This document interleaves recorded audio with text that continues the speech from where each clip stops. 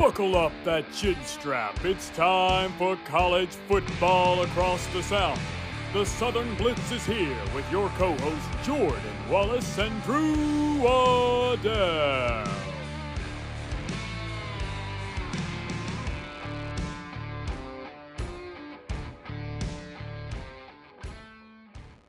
The regular season has come to an end, and so has the season for all of the teams on our Home for Christmas list. But we carry on as we have the conference championship week this week, and then everyone awaits their bowl game selection. Well, I say everyone.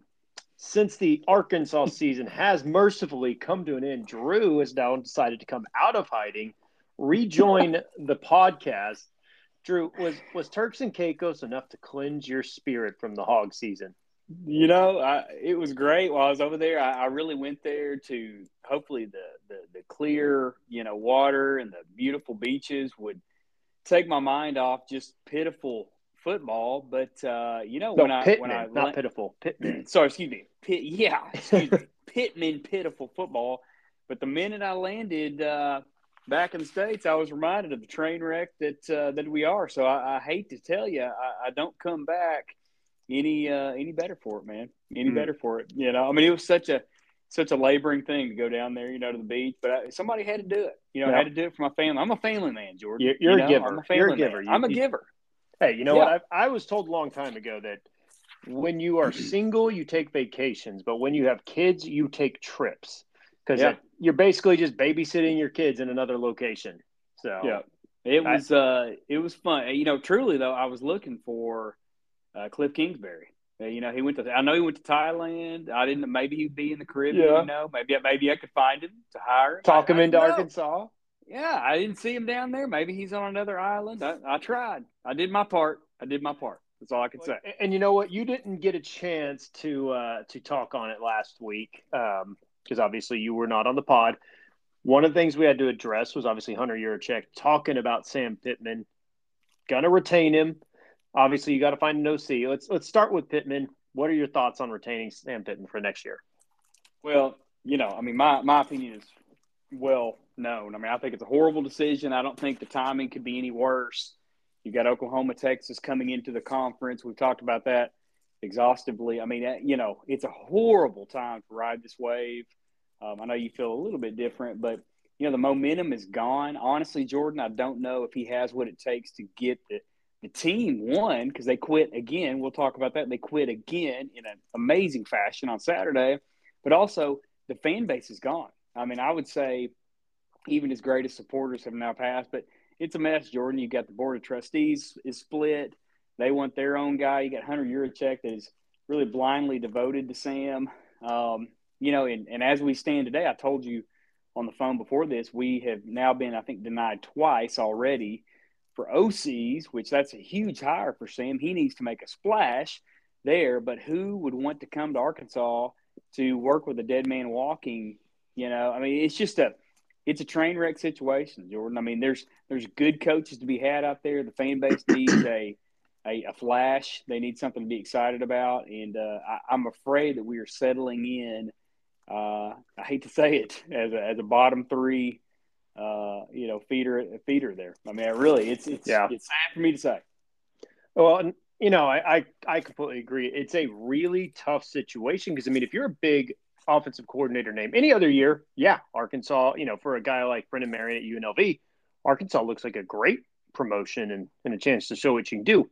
However, like you said, you're going to have to come in and work with a dead man walking where you're like, well, Sam Pittman is likely getting fired in a year. Then what? Then I'm just starting over and I'm getting fired. You're essentially getting – well, I say that. Who knows? Maybe Arkansas hires a defensive guy and he decides to retain Brennan Marion. But that is far from a guarantee, and I just can't see any big-time OCs wanting to take that chance. No, it's kind of like Bobby Petrino this year. He had to know Jimbo was on the hot seat. Now he's without a job. As well, he'll find a job. But it just doesn't make sense to make the move unless you really need to get to have some success. So anyway, it's unfortunate. But as of today, breaking news in the pod, what we know is that Buster Faulkner from Georgia Tech and potentially Brennan Marion have both, basically, I don't even know if they're formally offered, but they are not coming to Arkansas as of this pod on Monday. Okay. That's fair enough. Well, we've got a lot to get into today. We've got obviously a ton of coaching stuff. We're going to have to go over our pick 'em after that. Then we're going to get into rivalry week, and then we're going to preview the conference championships. Obviously, we're not going to be bowl games to talk about, unfortunately, but we will get into that soon enough. So, Drew, A&M is the other big team besides Arkansas on the coaching search right now, and they just hired Mark Stoops, right? Yeah. Oh, no, sorry. That was only for about 2.5 hours. It's not Mark Stoops. It is now Mike Elko. They got the wrong guy in the blue and white. Jordan, what will you remember the most about the Stoops era at A&M? I was asleep. Yeah. I slept through the 2 hours that he was coach. So, but really quick era. But it happened. It happened. Undefeated as the head coach at A&M. So you got props to him. Right. You just got to wonder. I mean, what was his buyout? Did they have to buy him out for those 2 hours, or how'd that go? $27 million for 2 hours. That sounds about right. No, yeah. I mean, we talked about it from the moment this job came open, Drew. What did I say? I said it's Mike Elko. I mean, it was the most obvious choice. And I give the Aggies a little bit of crap because it's just like, man, leave it to Texas A&M to make the most obvious choice in the most difficult and drama-filled way possible. It was a weird way to go about it. Obviously, for those that didn't keep up with it, and again, I'm making a lot of assumptions here, so bear with me. But A&M athletic director Ross Bjork said. Came out basically, hey, I say he came out. It leaked out that they were hiring Mark Stoops. Well, that got to the fan base. If you got on social media, you saw about it because their fans were revolting. I'm assuming the boosters were revolting as well, and that he got some calls because they essentially, I mean, for those that kept up with it, this is very similar to just a few years ago at Tennessee. Tennessee did the same thing when they tried to hire Greg Schiano, who's, ended up going to Rutgers. But instead of Schiano, they got Josh Heupel, and you got to admit that worked out fairly well for Tennessee. So we'll see if it works out well for the Aggies as well. But I thought Elko was the obvious choice from the beginning. He gives you a lot of things. One, he's done a great job at Duke.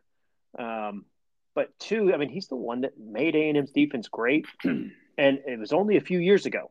So you get a little bit of continuity with the staff. Even some of the older players that still remember him. I think he checks a lot of boxes. And I think he'll do well. I mean, I think he'll do better than Jimbo. So yeah, that's a starting point. It's so funny that it took of course, the Aggies made this extremely difficult to do this and really pretty embarrassing as far as Ross Bjork is concerned. I mean, Elko was the obvious hire, Jordan, the entire time.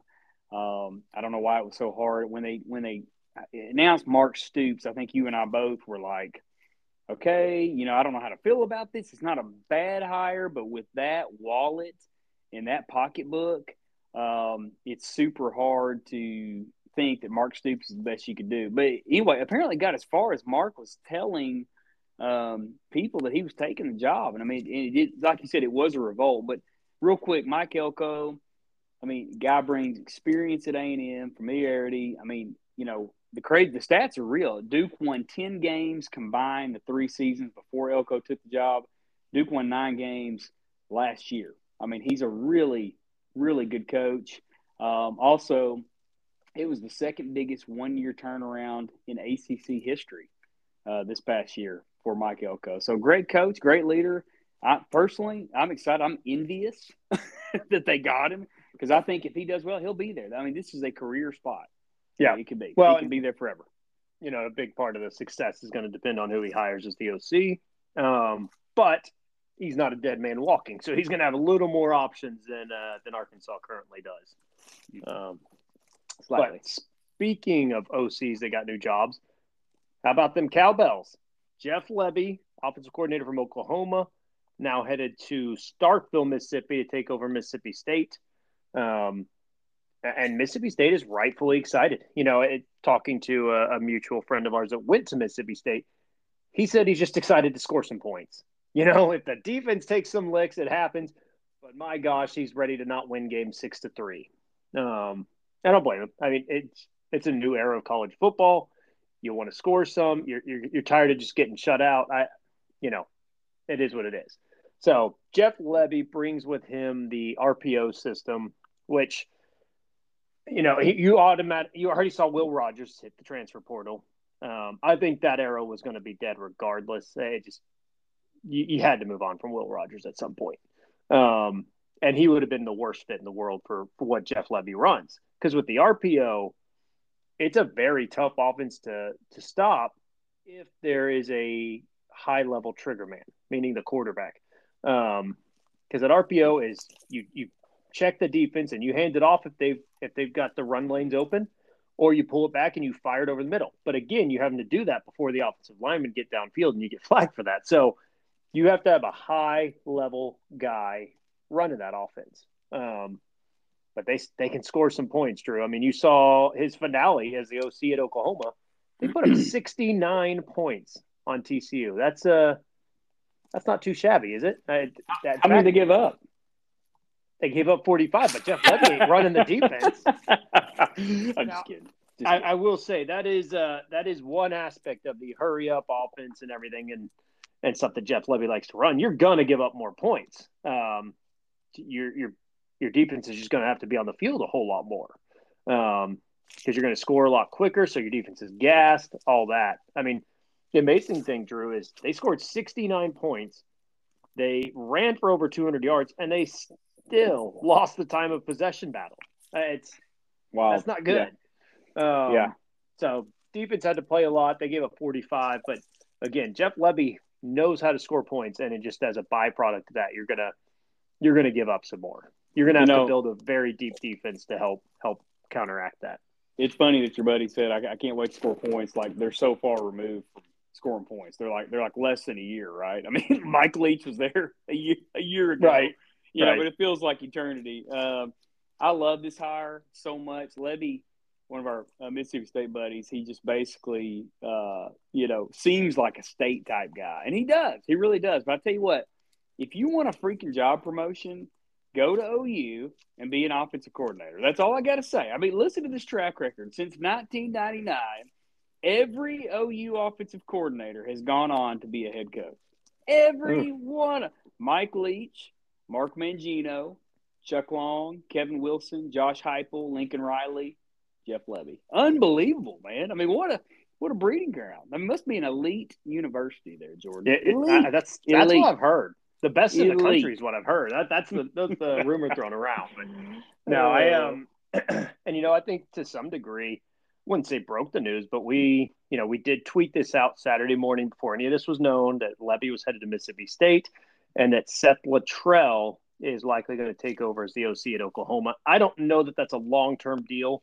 I think that's just for the bowl game. Again, for those that don't know Seth Luttrell, he was the head coach for North Texas for 6 years until got fired last year and became an analyst for OU. So he'll be taking over play calling duties for the bowl game. And next year is up for grabs. I mean, I think they're going to do the whole interview process that Arkansas is doing and A&M's doing now. So they're gonna look around, but I wouldn't be surprised if it's Luttrell long term either. So yeah, I agree. And that, by the way, that affects Arkansas again. I hate to bring it back to Arkansas, but Luttrell is somebody Arkansas would look at. Also, we'll see. Probably after all these hires are made, we'll do some type of grading on how we feel about these hires. Let the portal shake out. Let the assistant shake out. That's why I brought you back in the country. Yeah, that's right. I mean, but Lebby makes a lot of sense. Checks a lot of boxes. I like it. We'll see. Hey, the Egg Bowl will be fun. Lane and Lebby, very familiar with each other. Lane's going to enjoy the he can put on Twitter from that. So yeah, that's right. Trust me, I've heard enough.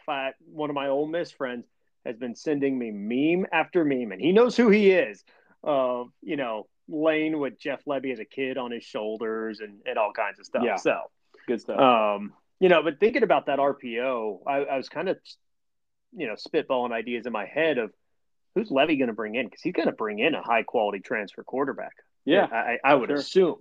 And so just looking at our, couple of top names, KJ does come to mind. I would not be surprised, honestly. Couple other big ones. I mean, Jalen Henderson at A&M is not going to be the starter anymore, although you saw Max Johnson hit the portal. Max Johnson might be a fit at Arkansas. We'll see. But Jalen Henderson could make some sense for Mississippi State. But you know who I really like, Drew? Jason Bean. Yeah. Jalen Daniels is going to be the starter at Kansas next year. Sure. Why not Jason Bean? I mean, man, the guy's got the wheels for it. A Jeff Lebby system. I think Jason Bean could do some serious damage. And, like you said, he wants to score points. That's a good way to do it. I think KJ makes a lot of sense too. Really needs to revive his career in a way. So I think we'll see that happen. But yeah, I like that. I mean, Bean is not in the portal yet though. No. Right? Okay. No, he is not. I don't think Jalen Henderson's not either yet. But yeah, okay. That's just me putting pieces together before the puzzle's even there. Hey, so. I mean, I saw where what's the dude Vanderbilt Swan? I think. Oh no, yeah, AJ Swan. Yeah, he's in. I think he jumped in. So no, there you go. No, it wasn't Swan. It was Seals. Yeah, it was Seals. Ken Seals. Ken Seals, man. Come on down. Yeah. Come on. Hey, he's not a bad player. He started some games. Yeah, so, agreed. Yep. I would love him for depth, if nothing else. Sure. I don't know if he's looking to go start somewhere, but I would take him. It's funny, Drew. I think the main reason that they didn't fire Sam Pittman was probably that buyout money. Wouldn't you say? Yeah, I would say so. Well, let's talk about that. So $16 million is what that buyout money is. Houston is now paying $15 million of buyout money to Dana Holgorsen to fire him. Don't do this to me. The great university, known as a football powerhouse, Indiana, $20.8 million to fire Tom Allen there. But again, Indiana, they're known for football. Powerhouse. Just what a crazy amount of just dead money. I mean, again, you're paying somebody not to work, which I guess is what your employer does for you most of the time, Drew. But No, you know what though? Houston, as a football program, I don't think is exactly rich. But if you're going to do something like this is the perfect time, because I think there's been a lot of rumors that Willie Fritz would be very interested in that position. I saw something. I think his daughter and her family live down in Houston. Willie Fritz makes the move to Power 5, and honestly, he is slumming it going to Houston. I think he could definitely do better. Yeah, that's a lateral move to me. Yeah, but it's going to the Power 5 at least. Sure. I agree. Again, I think Willie Fritz could have done better, but if you want to be close to family, you want to make a little more money, it's a great deal for Houston. And I think that might have played a part into, let's make this move now because we can get Willie Fritz. Plus, it's their first year in the Power 5 now for Houston was this year. If you're going to make big moves, now is the time to do it because you are setting up what your legacy is going to be for the next decade, essentially. That's right. I agree. And it'd be crazy when Fritz goes to Houston, Gruden goes to Indiana. That's it'd be nuts, man. I mean, John Gruden has been rumored to Indiana. I mean, it's not coaching vacancy season until John Gruden comes up. Oh, man, it's every year. Every year he's going somewhere. So hey, you know what, though? Seriously, kudos. I mean, I know we're joking about these two schools, but, I mean, kudos to them for saying, no, we got to man up. We got to do something here. I mean, it's crazy how things change. Tom Allen, I think is his name in Indiana. Yeah. He was a rock star 2 years ago. I mean, the guy could do no wrong. He's revived Indiana. I mean, they were higher than they've ever been. And 2 years later, he's unemployed. I mean, it's just the job changes so fast, and it's such a reminder how quickly that things can change. We're in an instant success world. We are, bottom line. Yeah. Well, not everybody's making a coaching change, Drew, as you know, as an Arkansas fan. Baylor is not either. So I think you and I said it multiple times. We expected Dave Aranda to be gone. He's apparently staying, and Baylor's just going to have to move on with that in mind. You know what? Who knows? Dave Aranda, I'm still holding out hope he gets it turned around, but he could be another Dan Men walking, don't you think? Yeah, I do. And I don't know. I mean, I do have respect for people sticking it out. I mean, I look at a guy like Mike Norvell. What if he would have been fired, straight up early on? Look at him now. But, I mean, if we did the statistics, Jordan, if we did the percentage of guys who actually make it out of, that dark period and actually have success, it's probably low, man. I mean, it probably is. But I don't know. I mean, you got to put good assistants around you. Maybe Aranda does that. I was shocked by this. We'll see how it goes. Yeah, I don't know what else to say about it, but all you can do is wait and see at this point and hope the portal doesn't clean every one of your good players. That's all you can do. That's all you can do. And you've seen a lot of people talking about they're expecting this portal season to be absolutely nuts. So, correct. I mean, look, Michigan State's already starting to bleed into the portal. They've made their hire. They went and got Jonathan Smith from Oregon State, which I think, again, we talked about it. Oregon State didn't have a long-term home run hire for Michigan State. I think that was a great one. It worked out really well for both parties. So. Yeah, I agree. Totally agree. Yeah, we love this guy, and we've been talking about him. I think he's a good fit at Michigan State. Probably not a great fit in the South with no real traction down here. But this right here makes sense, and I don't know. Maybe a Penn State junior, Michigan State can turn this thing around. I don't know. We'll see. We'll see.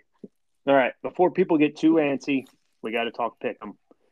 So, our 1 seed Roger taking on Jason from A&M, and Roger goes into the week, Drew, down by 2 games.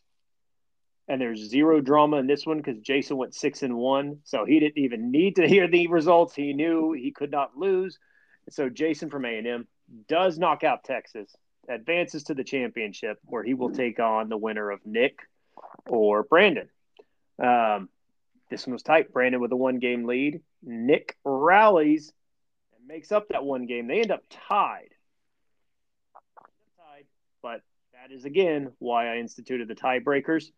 And so the Marshall, Arkansas State decides it. We Are Marshall gives Nick the victory, and we're going to have a Nick versus Jason showdown.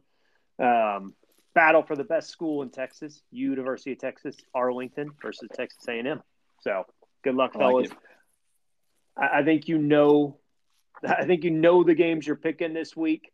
All of the ranked conference championship games, but I will list them real quick. New Mexico State, Liberty. Oregon, Washington, Oklahoma State, Texas, Georgia, Alabama, SMU, Tulane, Michigan, Iowa, and Louisville, Florida State. Hopefully that is enough to decide it. We'll see. Good luck in our championship week. This is not a 2-week thing unless for some reason you guys end up tied and we need a tiebreaker, but this is meant to be it. Like I said, good luck to both of you. All right. Well, they're going to have their little rivalry week, Drew. We already had ours, and the pettiness was at an all-time high. Love it. Virginia turns on the sprinklers on Virginia Tech while they're trying to take a post-game photo. You saw Texas trolling Brett Yormark on the Jumbotron. It was fantastic. It's kind of what college football is all about. Yep. It is. It's a blast. Oh, Jordan, we got big news here. We can't head into rivalry week totally until we talk about Mike Elko's contract was just revealed and released. Looks like an annual base salary of $7 million, which it seems kind of conservative. However, his incentives are major: $1 million for making the college football playoff, 1.5 for getting to the quarterfinals, $2 million for getting to the semifinals, 2.5 for getting to the championship game, and a whopping $3.5 million bonus for winning that bad boy. He can also get it looks like $100,000 for being the SEC championship game, other incentives, but his salary pool for assistant coaches is nice. It's an $11 million pool. So anyway, it's a heck of a contract. I like how incentive laden it is. I'm kind of reading here to see what his buyout is. I'm not quite there yet. I don't know if it names it. But anyway, Looks like that's the contract. 77 million is what it looks. No, I'm just kidding. yeah. Did it again. Due in 20 days. Yeah. So anyway, there you go. Breaking news on the pod. Look at that. I mean, that is real-time breaking news. So Real time, baby. I'm proud of you. Well, all right, let's go back into it. I think doing the recap and a rivalry week. Is there a better place to start than the Iron Bowl? No. Fourth and a milli. Weird things happen on the play. God, death, taxes, and roll tide, Drew. My goodness. Yeah, that's right. That's right. I mean, they should have lost this game. They legitimately should have lost it. And you know what? This was one of my big three bets, Drew, was Auburn plus 15, and they easily covered that. Yep. I mean, Auburn got the ball with 4:48, or should have muffed a punt to even set up Alabama in this position. And then Alabama just kept doing dumb things. I mean, they have a bad snap that rolls all the way back, and Milroe. I mean, here's one of the biggest mistakes Milroe made. He had space. This was a pass play called, so he didn't have linemen downfield. Scoop that sucker up. Like, he could have scooped that ball and fired it out of bounds. I mean, instead he just falls on it, and now you've got, 3rd and goal from the 31 or whatever it was. Yeah. Yeah, they end up in a 4th and goal from the 31. And then bad teams do stupid things, Drew. And Auburn did a stupid thing. They went rush 2 with a spy on that final play. So your rush 2 are going to get zero pressure. And what are you spying for? I get Milroe's a great runner. 31 yards. If he takes off, I feel pretty good about 8 guys rallying to the football and getting him down short. I mean, my gosh. No kidding. I mean, you're gonna have such a head start. 8 guys. Like, there's no way he's getting to that end zone. I don't get it. You essentially just gave him all day, which if you've seen the play, he took all day to throw this football. And eventually receiver's gonna come open. And you got a little one-on-one in the corner and basically a 50-50 ball, and Alabama won it. In that situation, you don't want to be in a 50-50 opportunity for the other team. Auburn had their foot on the throat, and they just took it off.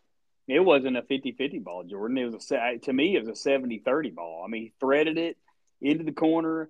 The D-back was behind him over his outside shoulder. I mean, it was perfect. I mean, the receiver would have had to try very hard to drop it. I mean, it was a great ball. But I'm with you. A couple things happened, and I kept thinking, I'm like, Auburn's going to do this. They were getting all the calls down in the fourth quarter. I mean, every call was going their way. I mean, and I was like, holy cow, Alabama's, Alabama's going to lose. Yeah, and I mean, even the punt that is a strange rule to me that ball was down when he fumbled it, but it ended up being a huge mistake. But I'm with you. How in the world do you put a spy and then allow in prevent defense that touchdown? It was just a complete breakdown. It just reminds you that the good teams find a way to win, and we've been talking about this guy week after week. And bad teams find a way to lose is bigger. They do, and they won't story. Look. I mean, Hugh Freeze, he'll get these guys going. We've seen glimpses of what they're going to be in the future, but Jalen Milroe, we got to talk about this guy. I mean, unbelievable. He didn't have just an incredible game, but he just shows up when you need him to. And, you're not going to give him that Heisman?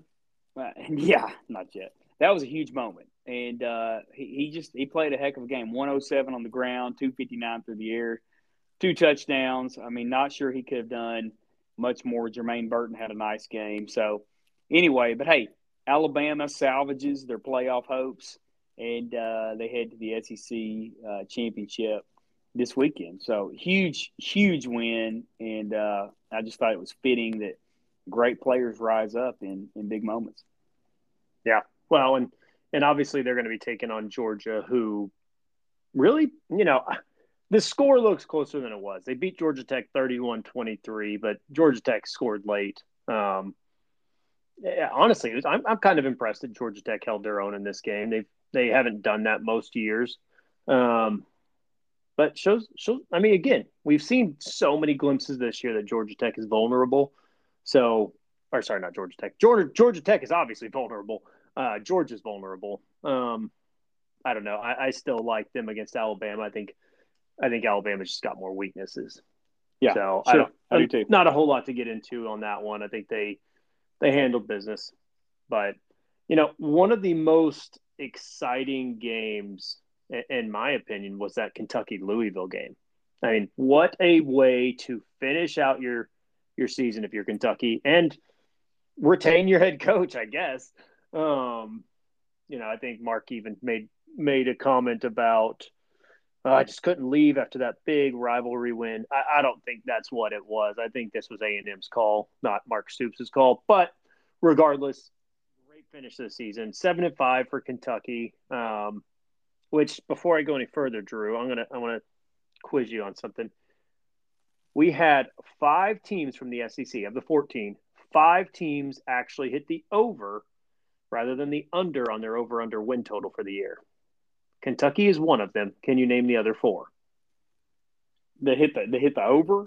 That hit the over, that outplayed their win total. Kentucky was one of them? Yep, they had a 6.5 over/under win total going into the season. They got 7.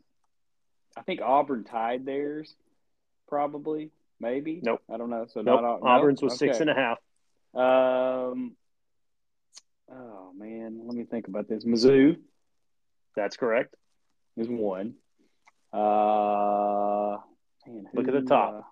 Yeah. Well, I mean, okay. The big dogs. The very top. Yeah, Tennessee. Yeah. Tennessee. Nope, not Tennessee. Tennessee's was 9.5. It was Georgia, Bama, and Ole Miss. Okay. So I thought way too hard. Everybody, yeah, you did. Everybody else hit the under. So congrats to the 5 teams that actually outplayed their expectations. I just thought I'd throw that in there. But, it was a nice win for Kentucky to finish the season.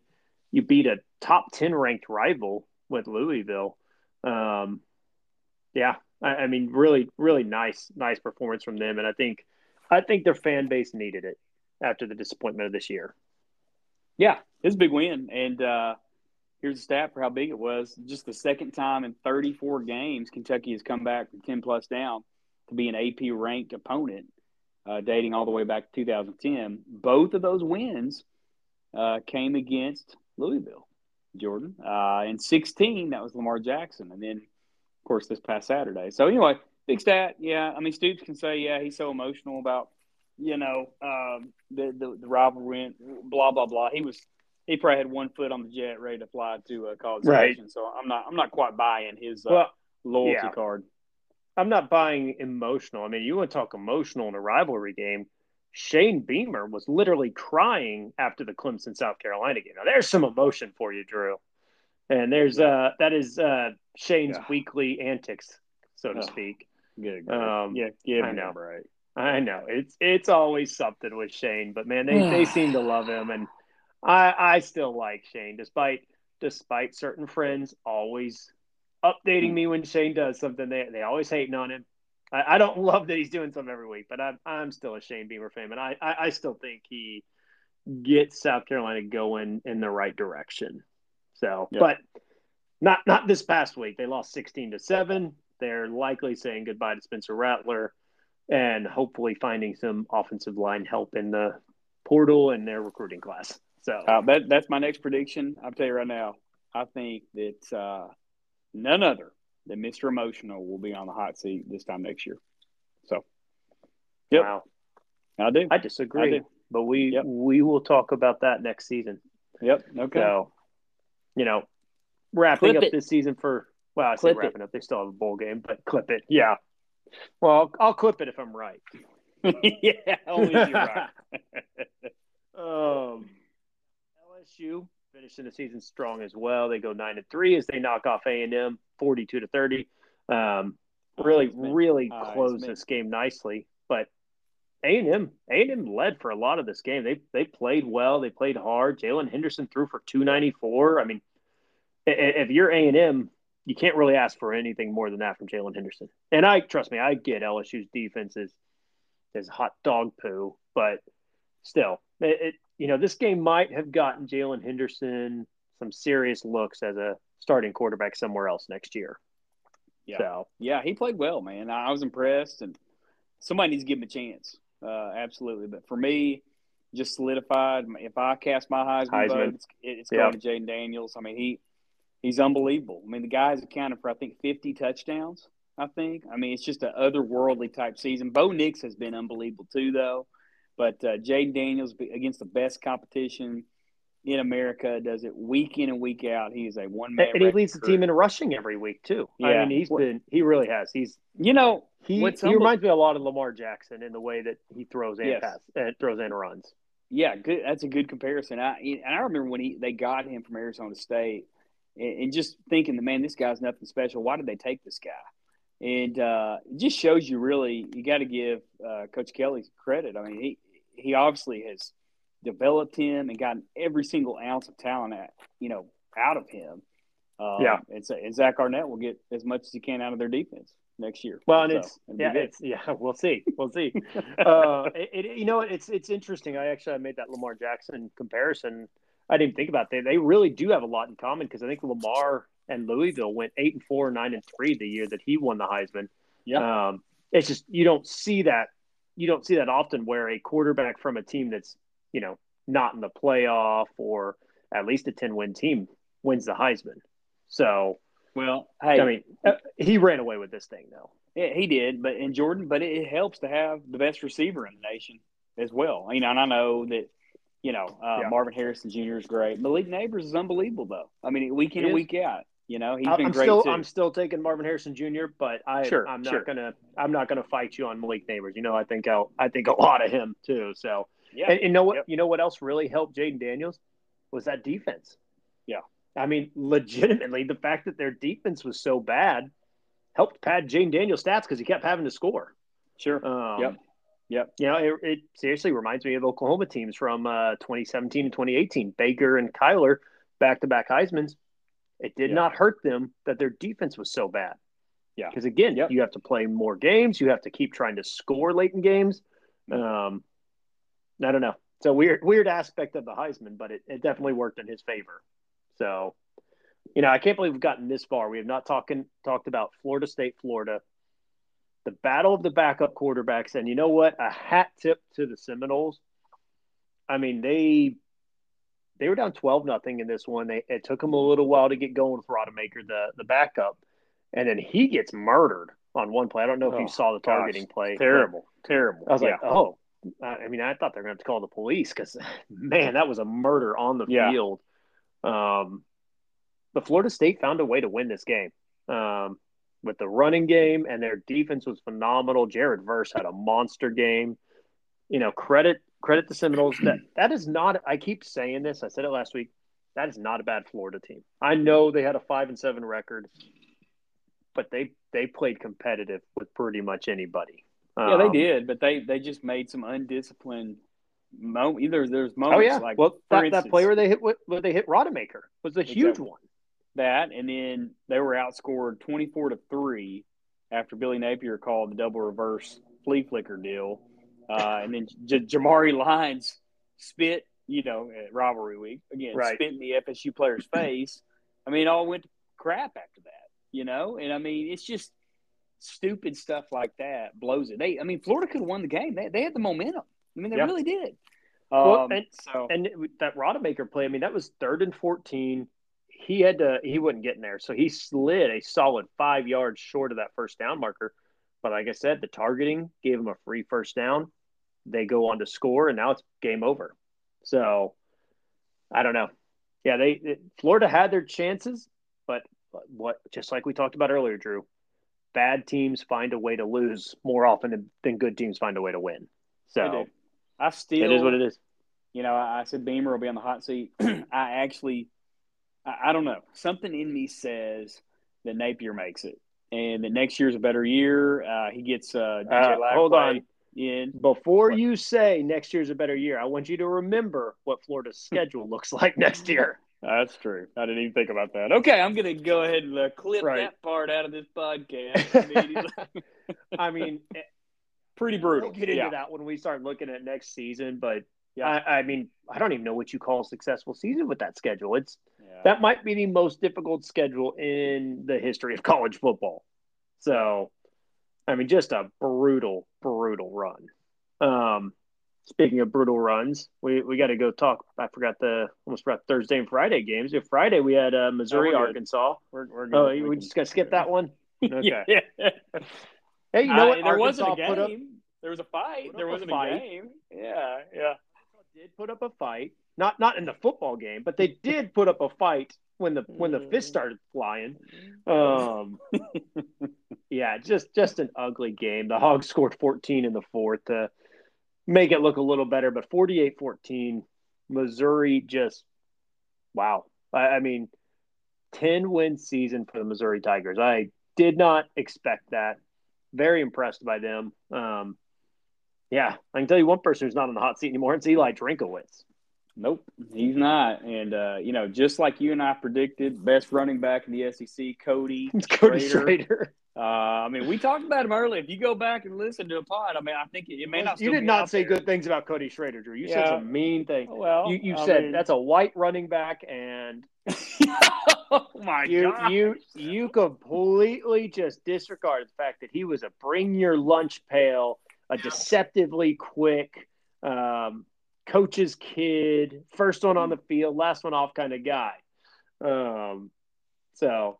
Yeah, all the credit. 217 rushing yards against Arkansas. Cody Schrader finished this season on an absolute tear. He did, and they honestly could have beaten us worse than this. It was embarrassing. I mean, it's really not that big of a surprise they beat us this bad because the team had just completely quit. KJ got hurt in the first quarter, played with the backup the whole time. But give Mizzou a lot of credit. I never saw them going this far. And you got to remember, they were not far away from being 11-1. So, unbelievable year. Eli Drinkwitz has got it going on. You know what? They're using NIL. They're using their recruiting bases in Missouri to their advantage. So, this thing, I don't think it's going to slow down anytime soon. And, hey, listen, if we could go back and play every week last year on the podcast, we dogged Brady Cook every single week. And the guy has proven time and time again. Not a great game Saturday, but, man, he's gotten it done. So, a lot of credit, great defense. MIZ. That's fair. Well, I don't know if you call the Arkansas-Missouri game a rivalry game, but we'll move on to another rivalry game. Like I said, the most underrated rivalry game in college football, the Egg Bowl, Thursday night. I had this as one of my big three bets, Drew. I don't know where. I think the line might have dropped to 10, which is what Ole Miss won by. I'm going to take the loss on the big three bet because I took it at 10.5. But, that's my own fault. I don't care how – Ole Miss is a lot better than Mississippi State is this year. But it doesn't freaking matter. Rivalry games they are very unpredictable. You never know. And Mississippi State's defense kept them in this game. I got a little worried early on. I thought they were going to start to falter because every time – Mississippi State just kept getting stop after stop against that high-powered offense. And then their offense couldn't do diddly to help them. Just 3 and out after 3 and out. But give them credit. Bulldogs hung tough. They held Ole Miss to 3 points in the first half. And, they lose at 17-7. But I think it was a really, really nice showing from Mississippi State. You got – hey, listen, when you drive, your coach drives out on a freaking four-wheeler, you got to show up, dude. That's tough. I like that. I like that little touch they put in there. Hey, they played their hearts out. It was good stuff. I just thought it was another, representation of Ole Miss figuring out new ways to win every single week, which is a sign of a great team. The sad part for Ole Miss is Missouri really needed to lose. And Ole Miss is probably going to be the best team, looking in on some of the better bowls. So I think Mizzou will hop them in that. And they really needed, like I said, the Tigers to lose. But great team. Jackson Dart coming back next year, he's announced. So not a great game by really anybody, but a hard-fought game. And the Egg Bowl, like you said, never disappoints. Yeah. All right, let's move over to the Big 12. So conference championship, Texas, Oklahoma State. Texas, no real issue getting there. 57-7 over Texas Tech. They had to hear all offseason from the Red Raiders. And trust me, they shared around the Big 12 commish, Brett Yormark, talking about I hope y'all beat Texas in Austin because I'll be there. Well, Texas took full advantage of that and used it as a whole lot of, motivation, and they took out their frustrations on the Red Raiders. Um, Texas is looking very stout, and I don't think Oklahoma State's going to even be able to keep it within 3 touchdowns. Nope. Now the Cowboys, on the other hand, they flirted with disaster, and what a perfect for them to go to the championship in this manner. What a perfect representation of their season. 24-6 at half against BYU. They're down. And a lot of people left them for dead. Just started assuming, we're going to get OU Texas in the conference championship game. But just like they did this season, Oklahoma State got up off their back, and and it was not pretty. But they found a way to win this game. It is what it is. BYU had their chance to put this game away and they just couldn't do anything offensively in the second half until they were able to force overtime. But it's funny. It's eerily similar.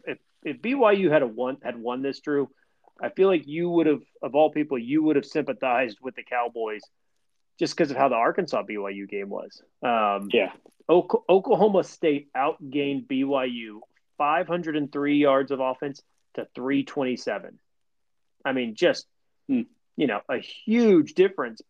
And again, same amount of turnovers. I don't know what it is about BYU, but they do a lot with a little, apparently. Yeah. Really what I think was the X factor was their crowd. I mean, they just really motivated them. Wait, they didn't have a crowd. Nobody showed up. Okay. Yeah. Conference title on the line, conference championship, a game on the line. Nobody shows up. Do better, Oklahoma State fans. But, at the end of the day, if it's crummy weather, that's pitiful. It's pitiful. I mean, it really is. And I really don't understand it. Kind of hard to believe Gundy has stuck there so long. But anyway, neither here nor there. I mean, OSU, great win. I mean, just such a weird year, but honestly, did what they needed to. Maybe one of Gundy's best coaching jobs. I mean, they did what they needed to get to the championship game after that first couple weeks. I mean, almost unthinkable.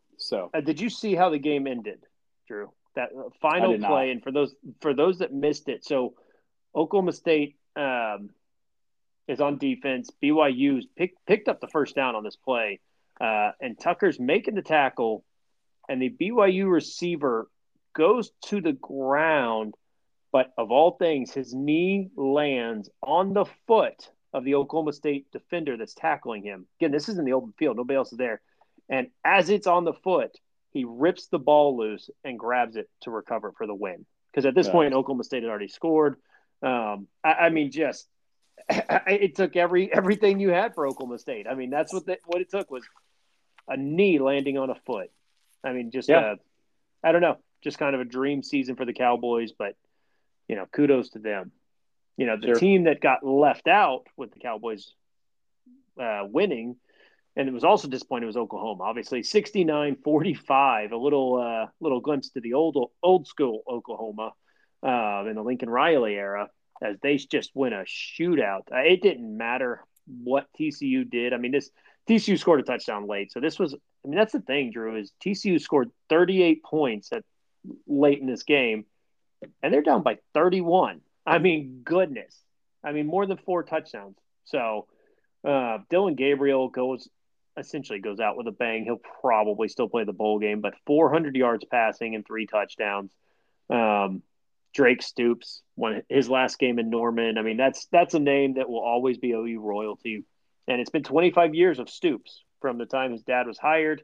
I think Drake was not even born yet when Bob Stoops was hired. He was born in Norman, grew up there, and now he finishes his career. 12 catches, 125 yards, and a touchdown on Saturday. Good for him. Just embodies that hardworking, undersized receiver. So, but, again, they have to move on from the Jeff Lebby era. We talked a little bit on the OC side. We'll see what Oklahoma decides to do there. Yeah. All right. Are you ready for the craziest box score of the week? I'm ready. Iowa State, Kansas State. I'm going to read some of this off to you, Drew, because it is freaking nuts. I don't know if you watched the game. For those if you missed it, you missed out big time. Yeah, it was all, I mean, like a foot of snow. I mean, this is what Christmas looks like on a football game. So, total yards Iowa State 488, Kansas State 497, right? It's a shootout. It was a 42-35 Iowa State win. Not a big deal. You're close in total yards. Total plays. Kansas State ran 102 plays on offense. Iowa State ran 35, Drew. 5 plays for 488 yards of offense. That's one guy had 276. I have never, and in the snow, Yeah. snow no less. It is baffling. I mean, you look at what Abu Sama did. I mean, 16 carries for 276 yards. Jalen Noel had 3 catches for 160 yards. It just Rocco Becht only threw 12 passes, but he completed 8 for 230 yards. I mean, it was. I don't even know what to make of that game because again, Kansas State had 5 touchdowns. Their longest of the 5 was 15 yards. The others were all 5 yards or less. I mean, that is K-State to a T. Iowa State's shortest touchdown of their 6 was for 33 yards. Their other ones were for 71, 77, 79, 60, and 82 yards. Like nuts. Just dashing through the snow. That's right. And it looked like a horse sleigh that was pulling them or something because I don't know. But yeah, that's a game. If you didn't watch it, go watch the highlights. That one's a fun one for sure. Yeah. Yeah, and you won't forget that game. I mean, and really, we talk about Oklahoma State winning in true fashion. I mean, this was kind of true fashion for Iowa State as well, to win in a weird way and have a nice year. I mean, 7-5, 6-3 conference. Left them for dead, and here they are. Yep. So, Drew, did you hear? Do you know what they call that rivalry game between Iowa State and K-State? What's that? They call it Farmageddon. Okay, good deal. I like that. I love it. It almost feels like it could be Iowa, Nebraska, who also played this week. Right. And managed to still hit the under. The under of that game was 24.5 points, and they won 13-10. Barn burner. Oh man, hey, you know what? Speaking of, for Arkansas's offensive coordinator, have y'all thought about Brian Ferentz? I hear he's not going to be at Iowa anymore. Yeah, we should give him a try. You know, why not? What do we have to lose to him? We might end up with him. You scored 3 points against Mississippi State. It can't be worse. Exactly. All right. Let's wrap up. Again, Dave Aranda, another tough loss, 34-31. They put up a fight at home against West Virginia, but the Mountaineers finished 8-4 on the season. Really, really nice year. I mean, they outplayed their expectations, especially from our podcast, because Drew, I think, had them dead last of 14 teams. I had them pretty low as well. So kudos to them. I'd say they should be pretty happy with how their year went. Yep, closet Mountaineer fan. I'm telling you, Neil Brown saved his job. I mean, he really did. He saved his job. Well, you're telling us, so I guess you're coming out of the closet on the pod. Yeah, I was sorry about that. Saw that one coming. Need to pick my words a little bit wiser, But no, I thought it was an impressive win, and they took care of business. Painful for Dave Aranda being so close so many times, but man, this a year to forget in Baylor history, no doubt. Well, Houston loses. UCF beats them 27-13, sends Holgerson out the door, and UCF 6-6, going bowling in their first year in the Big 12. So, congrats to the Golden Knights. We will see where they end up. Also going bowling, Kansas. They bowled over Cincinnati 49-16. The Jayhawks go 8-4 on the year, 5-4 in the Big 12. Is it the end of the Lance Leipold era, though? I don't know. Nowhere is he really picking up traction at this point, Jordan. I mean, I'm trying to think. It's surprising, isn't it? Yeah, maybe he's happy. I mean, I don't know. Maybe he's happy right now. My gut tells me he's waiting for that Arkansas job to open up. That's what my gut tells me. Honestly, that makes some sense. No, I'm joking. It's not a far move. It's still the same region. I mean, and all he has to do is add an AR to his current uniforms and stuff. Yeah. I mean, I don't know. He doesn't really fit anywhere. right now. And there may be more jobs open up in the coming days this week, but right now I just think he knows he's got a good thing going, and for him to move, it's going to have to be the perfect situation. Kind of like I get it. Kind of like Jonathan Smith, honestly, from Oregon State. Right. I mean, he's had chances to go other places, but this was just a good move for him. And anyway, yeah. So we'll see. We'll see on Leipold. Okay. All right. Conference championship week, Drew. Mm. Oklahoma State, Texas, Georgia, Alabama. Which one? We'll start with the big one. We'll start with Bama, Georgia. I'm going to go ahead and say winner of this game is into the college football playoff. Even if it's Bama, I think that they still sneak in as the SEC champion. That being said, I don't think it happens. I think I'm betting Georgia, and I'm taking, and even on the spread, I think it was 4, it jumped to 5. I'm still taking Georgia to win this by a touchdown. This is going to be an unbelievable game. I mean, I'm giddy. I can't wait for it. It's kind of crazy to think that the SEC could legitimately get blocked out. I was thinking about that today from the playoff, but there is no way that the powers that be allow that to happen. I'm with you.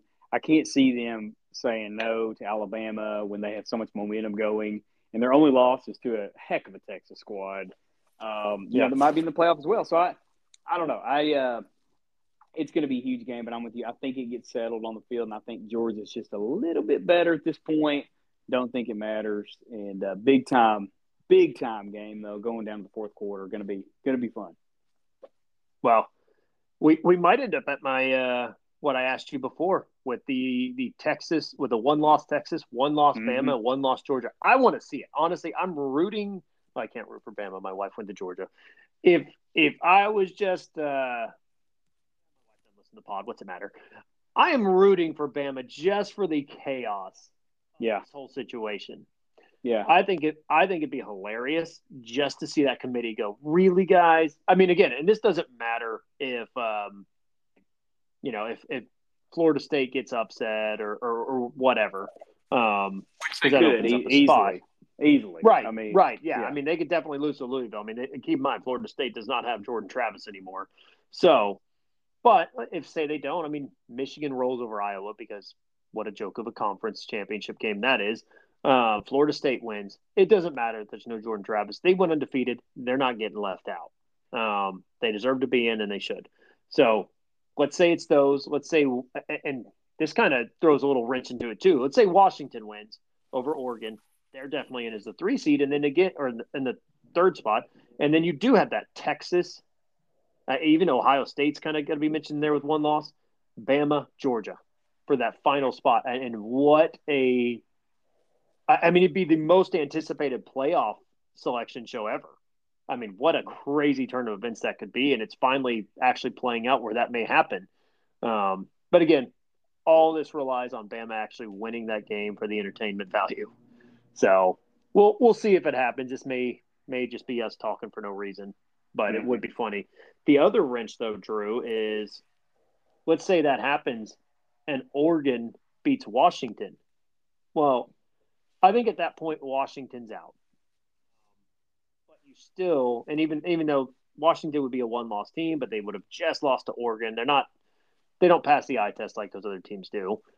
But then you're still talking about Michigan and Florida State would be in, and now you're talking about a 1-loss Oregon, a 1-loss Texas, a 1-loss Bama, and a 1-loss Georgia, all for 2 spots. Yeah.